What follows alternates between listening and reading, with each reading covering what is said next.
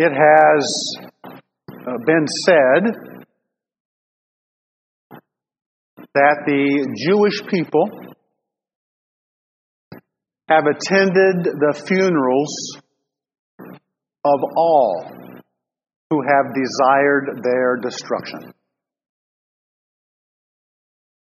And history bears this out.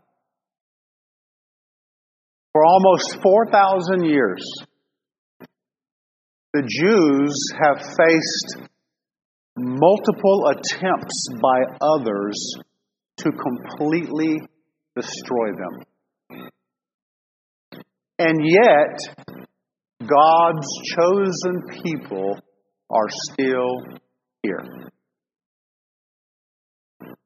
For example, I think we are most familiar with the Holocaust, carried out by Adolf Hitler and his Nazi party, where in just a few years, some 6 million Jews were systematically murdered. It was a terrible slaughter on an unimaginable scale.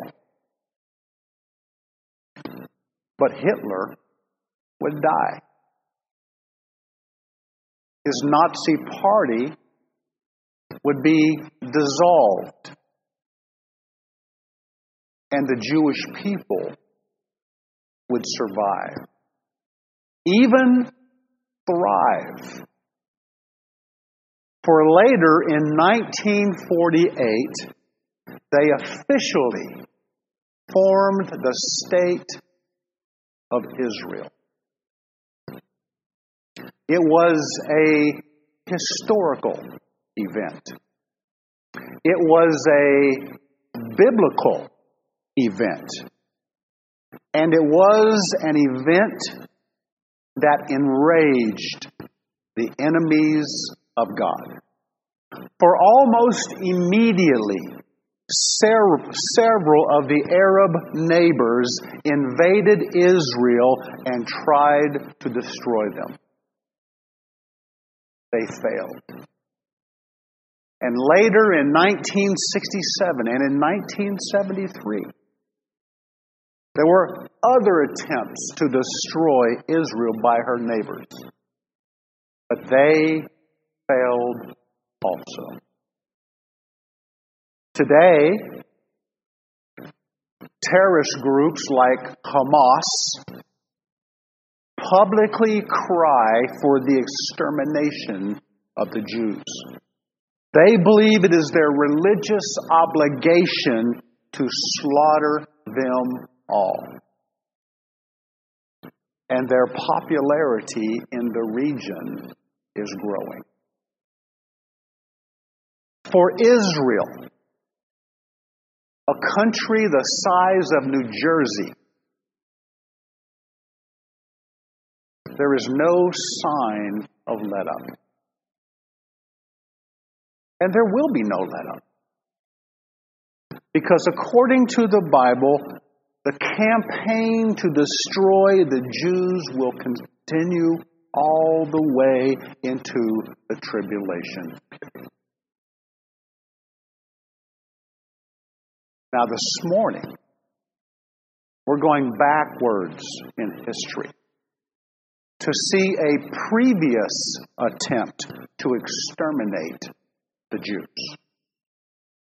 Last week, we started Esther chapter 3. And we looked at the first 6 verses, where we learned a few things. If you recall, Mordecai had saved the king's life. But instead of Mordecai being exalted, this guy Haman comes out of nowhere and is promoted to the chief of staff. Haman is now the number 2 guy in the Persian Empire. And in his exalted position, he has great power and unquestioned authority. And he expects to be respected. As the chief of staff, Haman is probably allowed greater access to the king, frequently going back and forth to the palace through the king's gate, which we talked about last week. And everyone at the king's gate was commanded to bow before Haman as a sign of respect. And that's what everybody did. Almost everybody. There was one stubborn holdout. Mordecai will not bow before Haman. He does not respect Haman, even though he is the number 2 guy in the known world. And when pressed for a reason by the other officials, Mordecai reveals he is a Jew. Now, if you remember from last week, that was significant. Mordecai was a Jew and Haman was an Agagite, a descendant of the Amalekites. And the Amalekites were age-old enemies of the Jews. Well, eventually Haman is told about Mordecai's disrespect and that he was a Jew. And my guess is Haman knew their history and had been taught to hate the Jews from childhood. And now, this disrespect from Mordecai makes it personal. Mordecai lit a raging fire of hatred under Haman. And Haman was in the position to do something about it. He wants to kill Mordecai. But not just Mordecai. He wants to exterminate all the Jews under the rule of the Persian Empire. So that brings us to Esther chapter 3, beginning with verse 7. So if you have your Bible, Esther chapter 3, beginning with verse 7. Should be on the board behind me. In the first month, which is the month of Nisan, in the 12th year of King Ahasuerus, that is the lot, was cast before Haman from day to day and from month to month until the 12th month. That is the month of Adar. To stop there. It was the 12th year of the reign of King Ahasuerus. Some 5 years after Esther had become queen. And it was the first month of the year on the Jewish calendar, which is the month of Nisan, which for us falls somewhere around the April-May time frame. Okay? Anyway, the first month of the year was looked upon by the Persians as a time for determining the best moment to carry out future actions throughout the year. And so, as a New Year's ritual, the Persian astrologers would be called upon to cast lots, literally rolling the dice, in order to select the lucky moment for certain activities to ensure the outcome would be successful and pleasing to their gods. Well, in this passage, we are told the dice are rolled in the presence of Haman. Apparently, it's a private session. You have the picture of the dice up? And it's for the purpose of selecting the best time to exterminate the Jews. The dice are rolled, and they fell on the 12th month, the month of Adar, which for us is around the February-March time frame.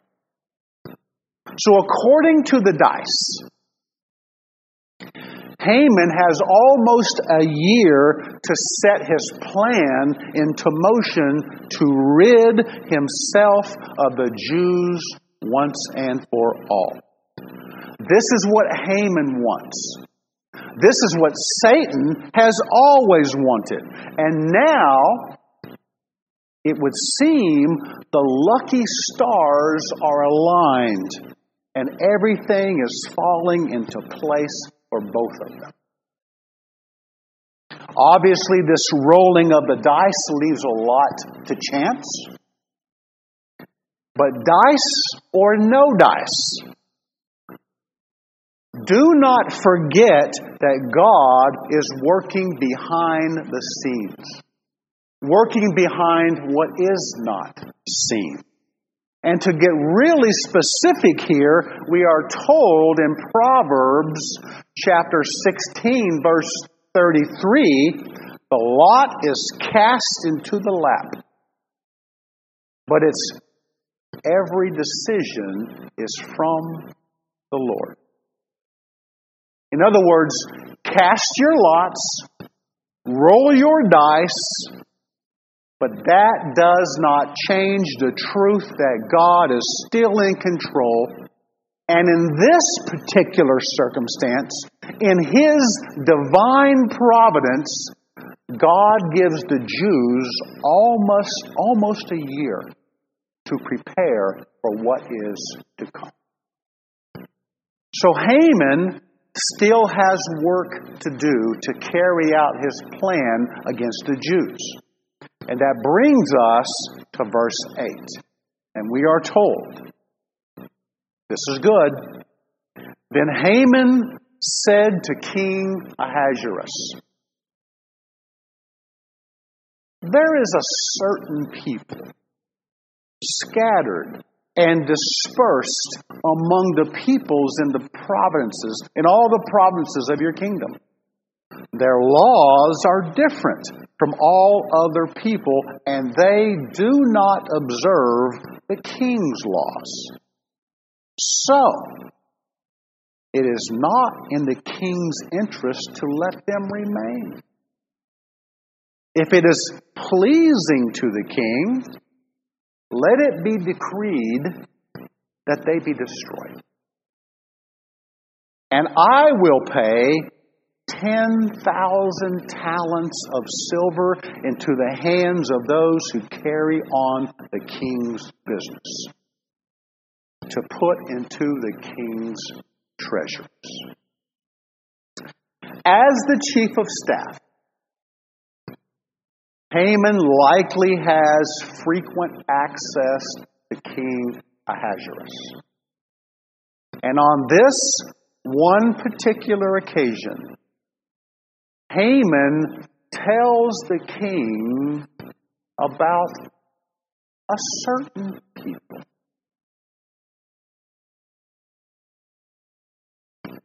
Did you notice that Haman avoids identifying these people as Jews?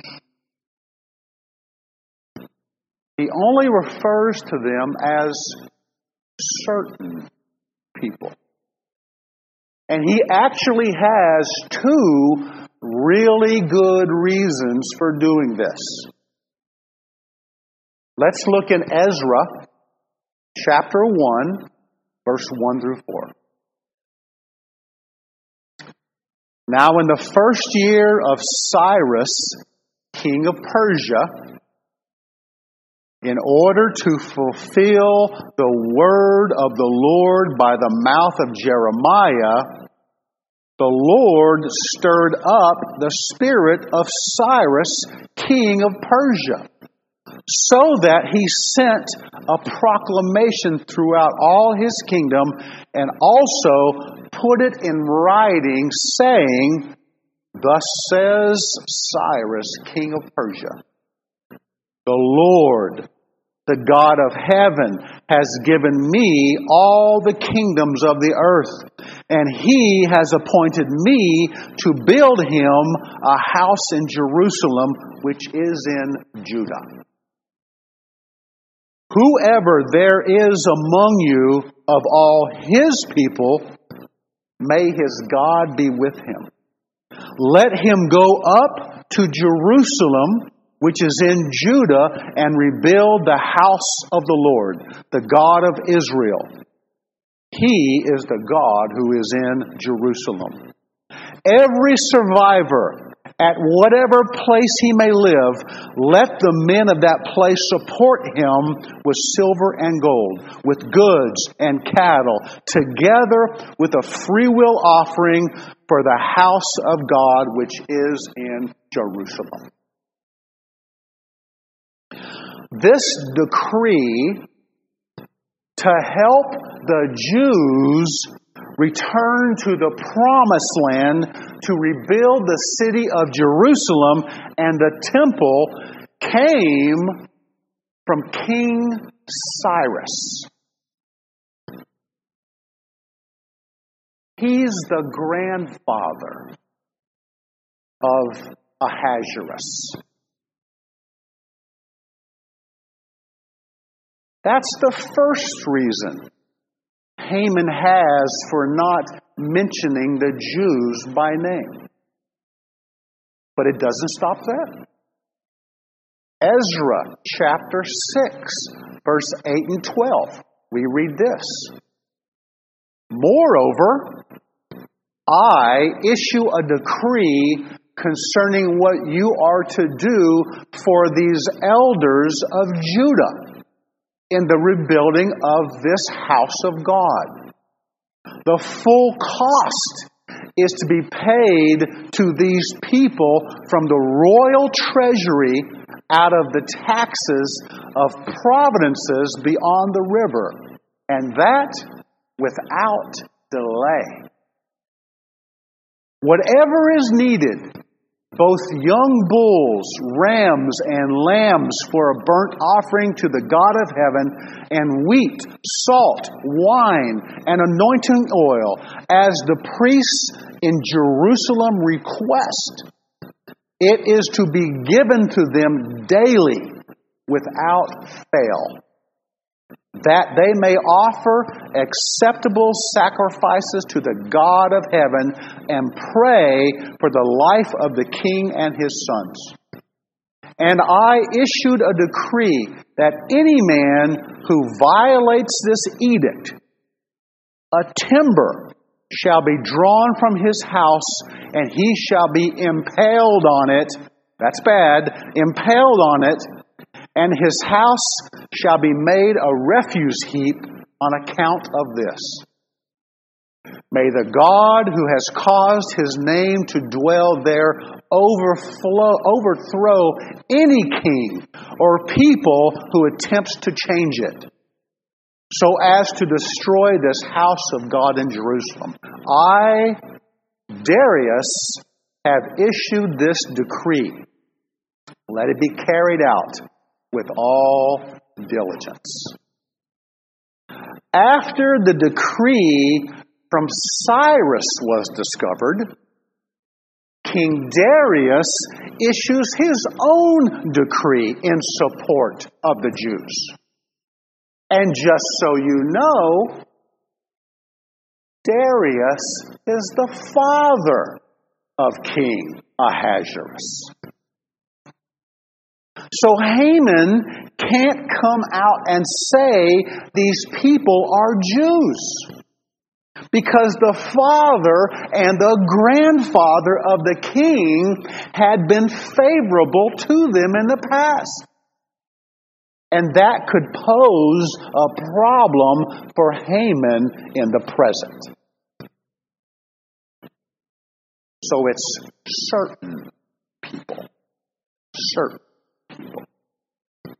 But Haman is not done. He tells the king, these people are scattered throughout the Persian Empire. And that's a true statement. They were all over the place. He says their laws are different from those of other people, which is a generalization of the truth. For the Jews are God's chosen people, and their laws are God's laws. But then Haman tells the king these people are rebellious and they don't follow the laws of the king. Yes, the Jews had a rebellious streak. That's why they were in exile in the first place. But it was an outright lie that the Jews did not follow the laws of the land.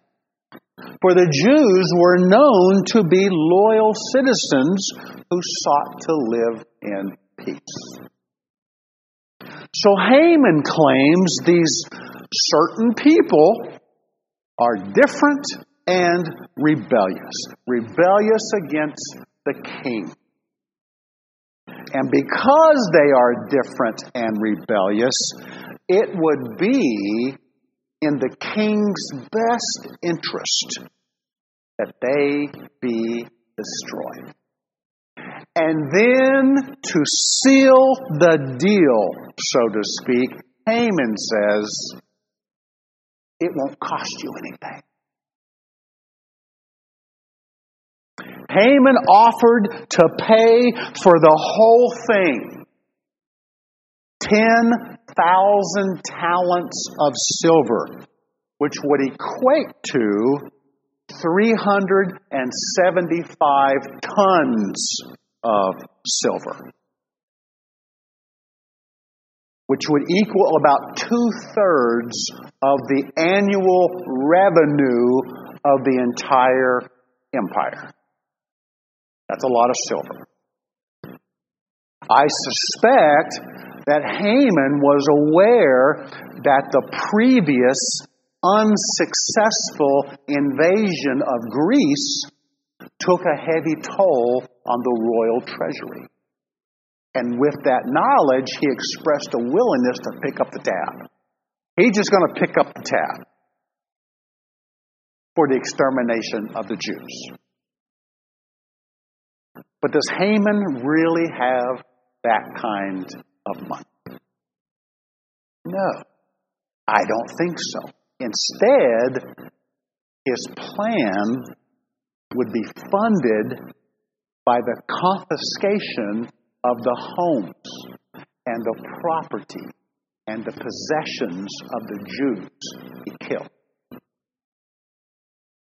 The plunder from the Jews would be used to fund their own extermination. And it should not surprise anyone that Adolf Hitler took a page from the Haman playbook. And much of his war effort was funded by the confiscated properties of the Jews.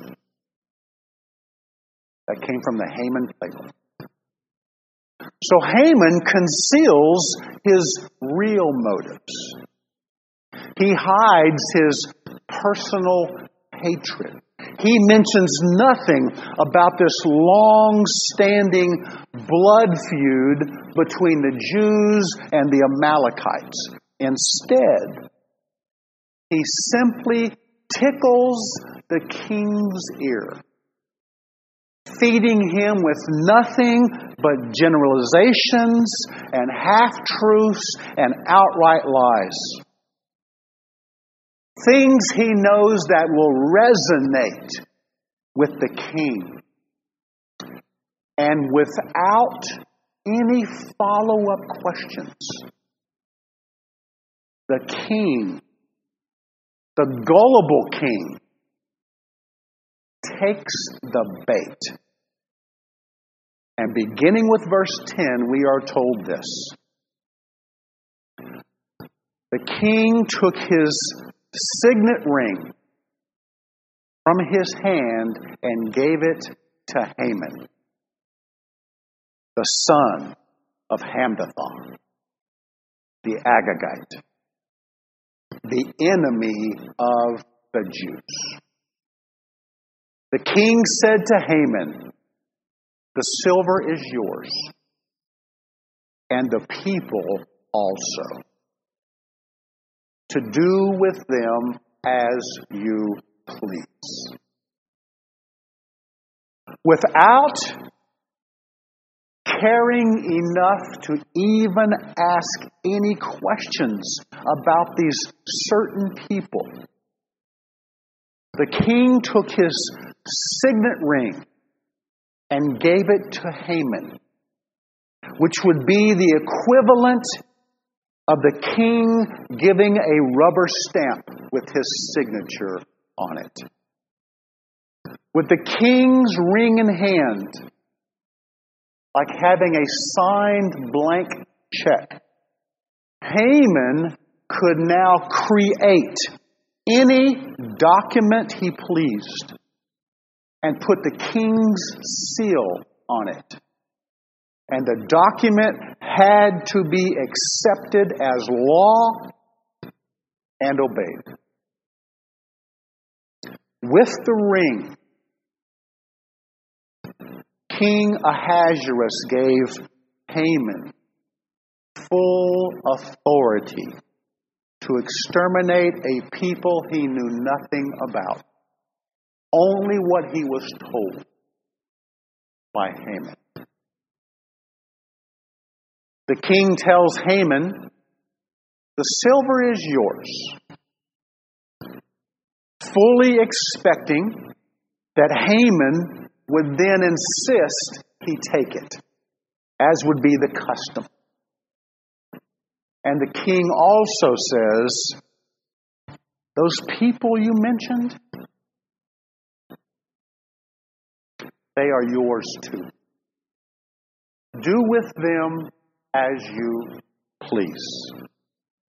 Haman had the position, he had the power, and he had the authority. It would seem he had everything he needed to do what others before him could not do, what armies before him could not do. He will single-handedly destroy the Jews once and for all. Haman is having a great day. And it gets even better.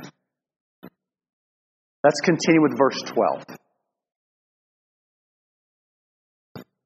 Then the king's scribes were summoned on the 13th day of the first month. And it was written just as Haman commanded to the king's satraps, to the governors who were over each province, and to the princes of each people. Each province according to its script, each people according to its language. Being written in the name of King Ahasuerus and sealed with the king's signet ring. Letters were sent by couriers to all the king's providences to destroy, to kill, and to annihilate all the Jews, both young and old, women and children, in one day. The 13th day of the 12th month, which is the month of Adar, and to seize their possessions as plunder. A copy of the edict to be issued as law in every province was published to all the people so that they should be ready for this day. The couriers went out, impelled by the king's command, while the decree was issued at the citadel in Susa. And while the king and Haman sat down to drink, the city of Susa was in confusion. So the story quickly moves to the 13th day of the first month, the month of Nisan. And on that day, the decree of doom was created. Royal scribes were summoned, and they wrote out the official orders given to them by Haman. They were translated into the languages of those in the empire. They were stamped with the king's royal seal, and they were distributed by couriers to all the regional officials and all the governors across the known world. Every province within the Persian Empire received the order to destroy, to kill, and to annihilate all the Jews. It was a license to kill. That's what it was. It was a license to kill, an empire-wide death sentence on the Jews, announced in advance. And it was to be carried out on one single day, the 13th day of the 12th month, the month of Adar. We're told that after the plan was set into motion and the extermination order was issued for all to see, the king and Haman sat down to drink. It was Miller time. To celebrate a job well done. While the people in the city of Susa, probably the first to receive this order, were left in confusion. The population were perplexed because they knew Jewish people who lived among them. They knew them to be good citizens who caused no trouble.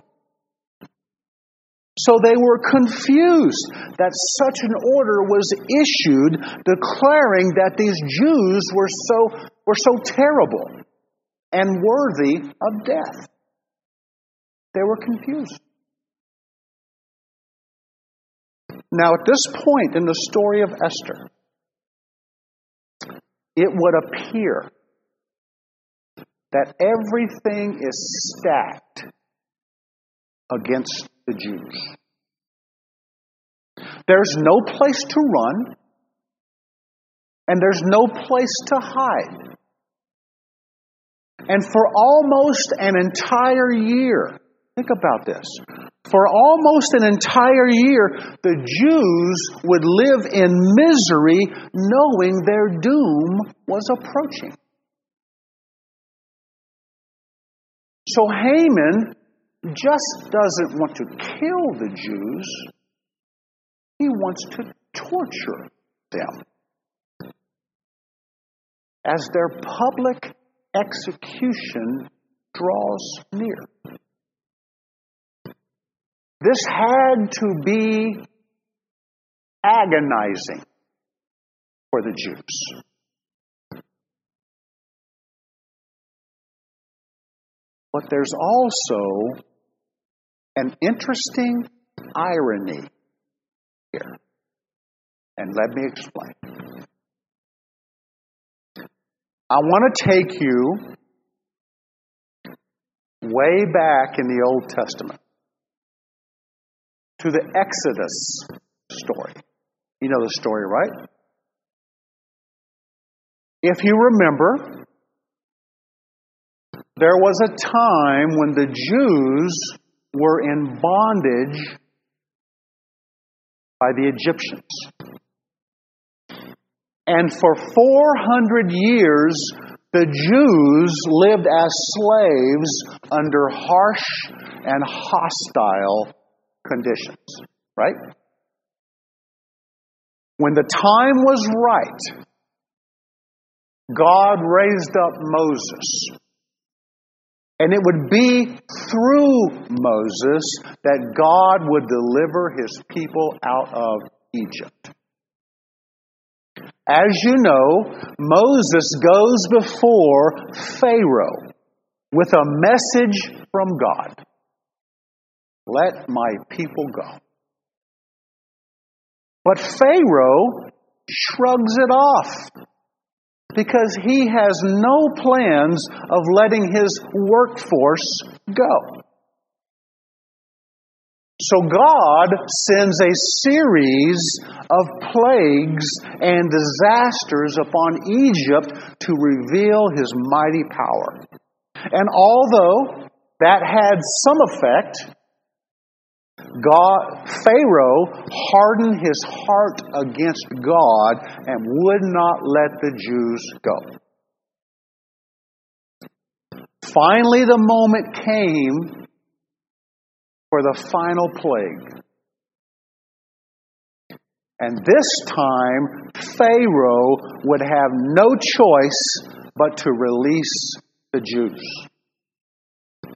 If you recall, God told Moses that at midnight, on a certain night, he would go through the land of Egypt, and every firstborn son in Egypt would die at an instant. God made it clear that no family would be spared in this, from the Pharaoh's house to the home of the lowest slave. But God would spare the Jews that night on one condition. They were commanded to slaughter an unblemished lamb and to place some of its blood on the doorframe of their home. They were told that God would see the blood of the lamb on the doorframe and literally pass over their house. But if God did not see the blood on the doorframe, he would take the life of the firstborn in judgment. Well, it happened exactly as God said it would happen. And Pharaoh released the Jews. And for every year since then, beginning on a certain day,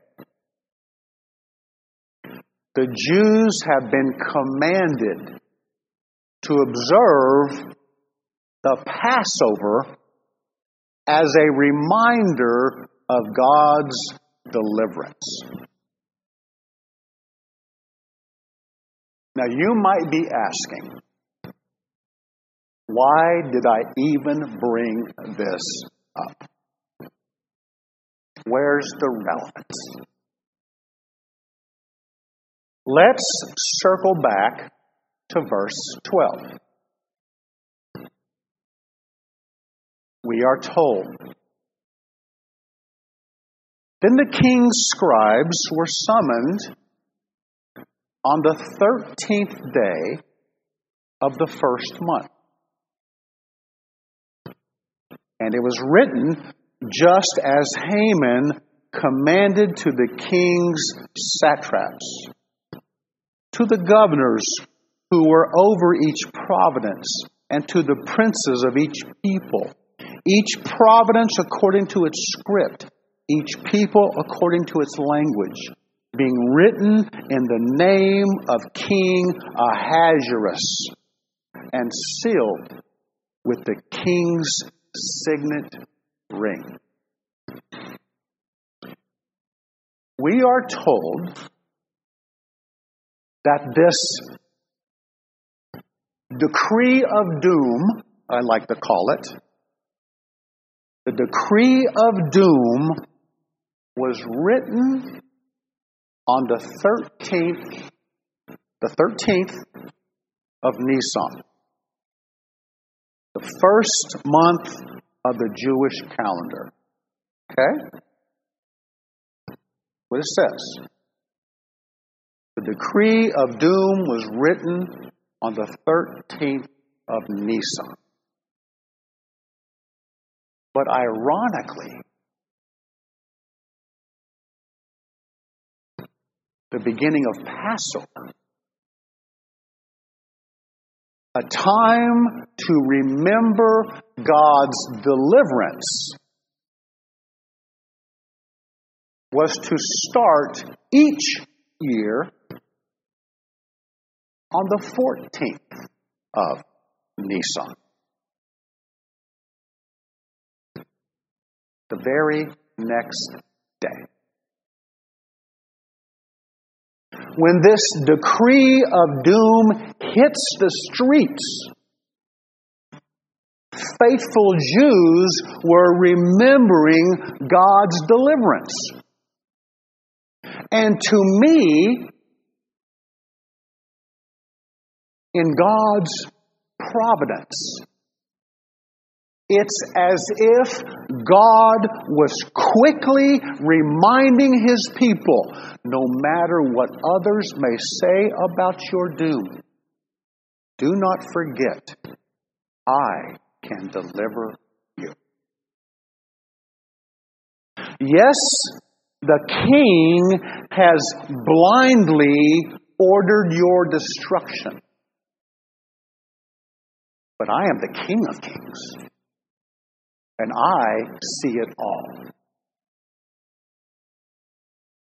And I can deliver you.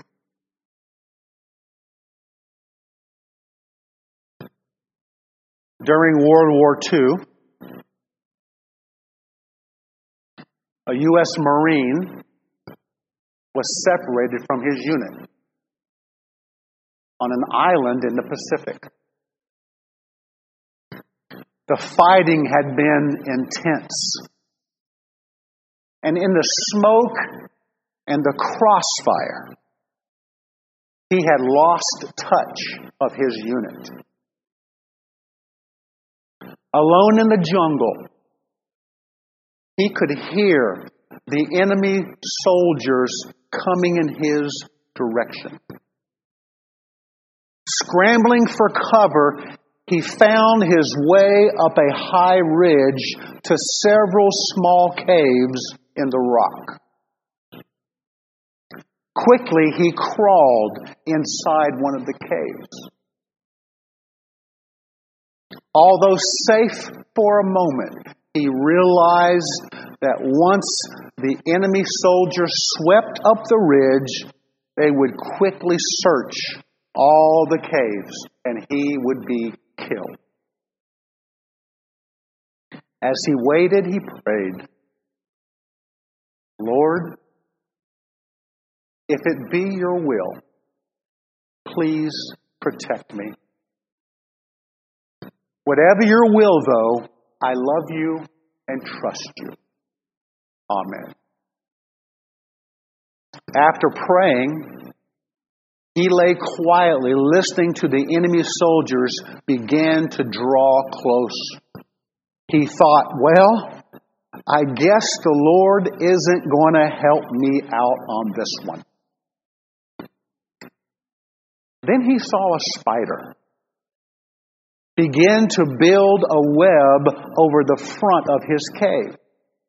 As he watched, listening to the enemy searching for him, all the while the spider layered strand after strand of web across the opening of the cave. He thought to himself, what I need is a brick wall. And the Lord has sent me a spider web. As the enemy drew closer, he watched from the darkness of his hideout and could see them searching one cave after another. As they came to his, he got ready to make his last stand. But to his amazement, after they glanced in the direction of his cave, they moved on. Suddenly he realized that with the spider web over the entrance, his cave looked as if no one had entered for quite a while. Lord, forgive me, prayed the young man. I had forgotten that in you a spider's web is stronger than a brick wall. Like this Marine, like the Jews, we all face times of great trouble. And when we do, it is so easy to get distracted on the apparent doom and forget who we serve and the deliverance that God can bring. Let's pray. Father, thank you for your word. I thank you that you are faithful. As we sung earlier, great is your faithfulness, Lord, unto me. You are faithful even though we are not. You are true to your promises. You are true to your word. You can be trusted.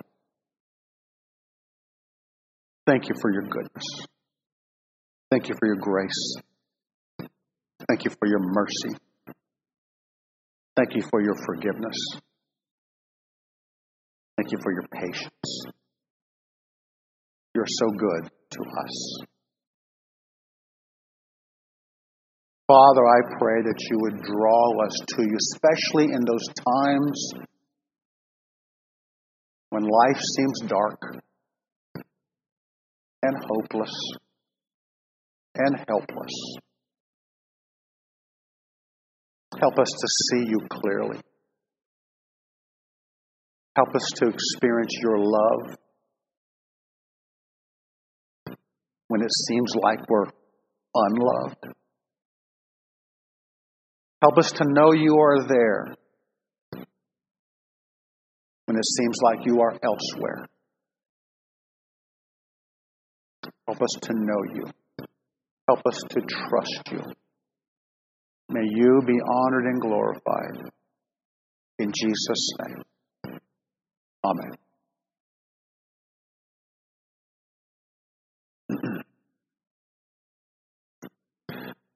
I was reading in the Old Testament this week, specifically about how the Jews were to prepare for Passover, how they were to implement that celebration.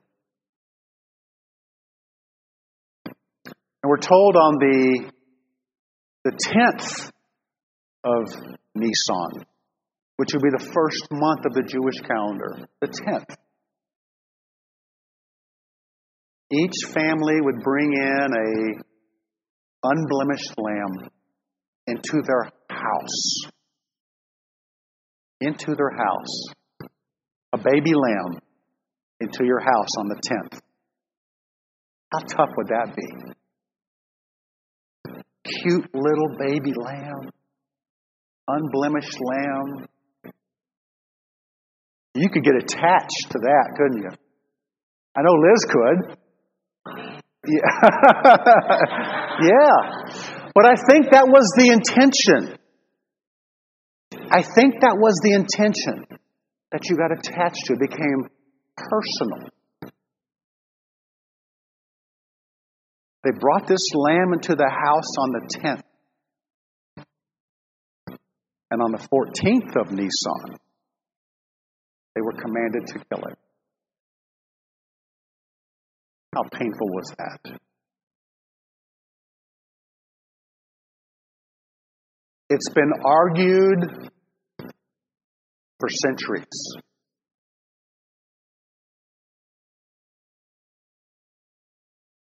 As to the date when Jesus, the Lamb of God, the Lamb who takes away the sin of the world, when he was crucified. Some say it was the 14th of Nisan. Others say the 15th. But for the sake of argument, what if it was the 14th of Nisan? How ironic would that be? How ironic that the Lamb of God, Jesus Christ, would be slaughtered for our deliverance.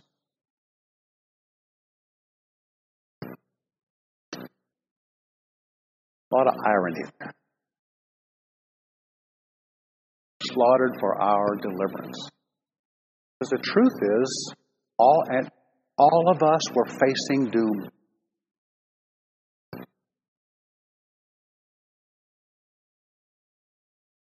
The wages of sin is death. We were all facing doom. The enemy had us in his grasp. We were all facing doom.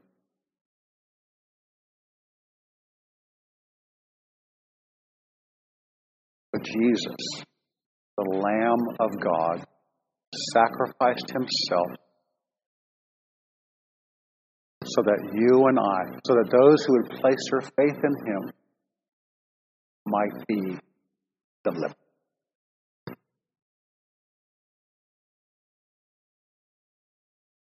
I thank God for my deliverance. I think it's also important to note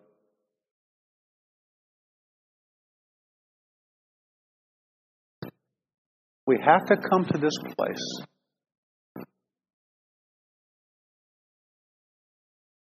where we take the Lord at his word. We take him at his word.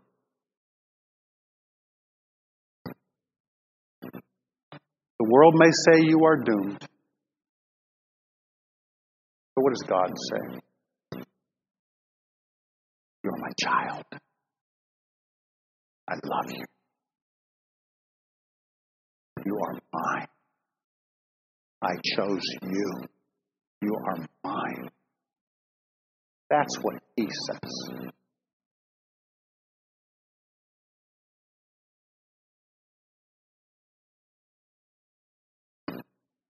There are times, I will admit,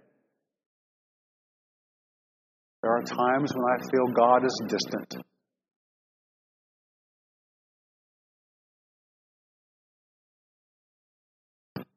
There are times in my life when it feels like God's attention is elsewhere, dealing with more important things than me.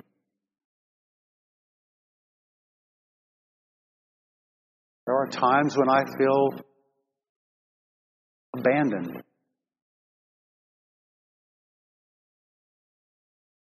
But what does God say? I'm with you always. You are mine. You can take me at my word.